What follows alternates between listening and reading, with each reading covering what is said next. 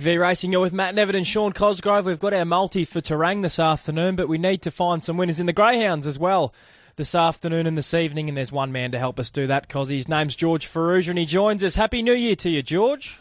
Happy New Year, Matty. Hope you had a good day, mate. And, Melbourne's finally turning it on, mate. I know you had a bit of a whinge last year about the weather, but we're starting to get it right, Matty. I've timed my break to perfection, George. The last week or so has been absolutely magnificent. No complaints from me. And although the weather radar or the forecast is suggesting storms and rain here in Melbourne all day, it's been blue skies all morning so far. The boys have been waiting for these massive hailstones to start dropping out of the sky. I had a mate send me some video. It was before we came. It was about 11:15.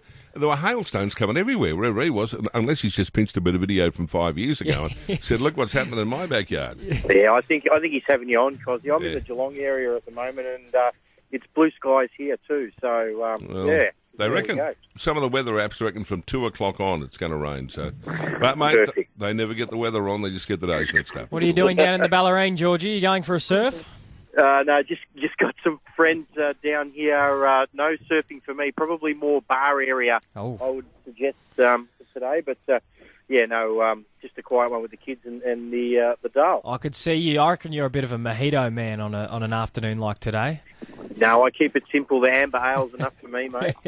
Just a quiet Great Northern, that'll do. You'll be licking the glue off the labels by about 6, I reckon. That's right.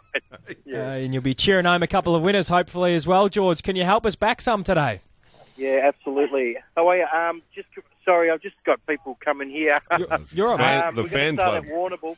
Race 8, number 7, guys, Hadouken.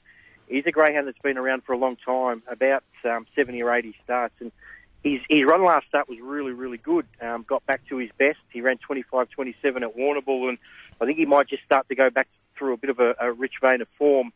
He's a greyhound that shows a lot of really, really good speed, and I think he can get the job done here. Race 8, number 7 at Warrnambool. Quaddy numbers, guys, 7, 8, 6 and 2 first leg. Second leg, 1, 8 and 3. Third leg, 8, 5 and 4. We come home with number 7. Sale tonight. Race 9, number 2, Skinny Olive, was one we tipped last week at Warragul. She ran third. We're going to back up again. She's got a lot of speed, and I think she can get the job done here. Race 9, number 2. Quaddy numbers at Sale, 5, 7 and 8.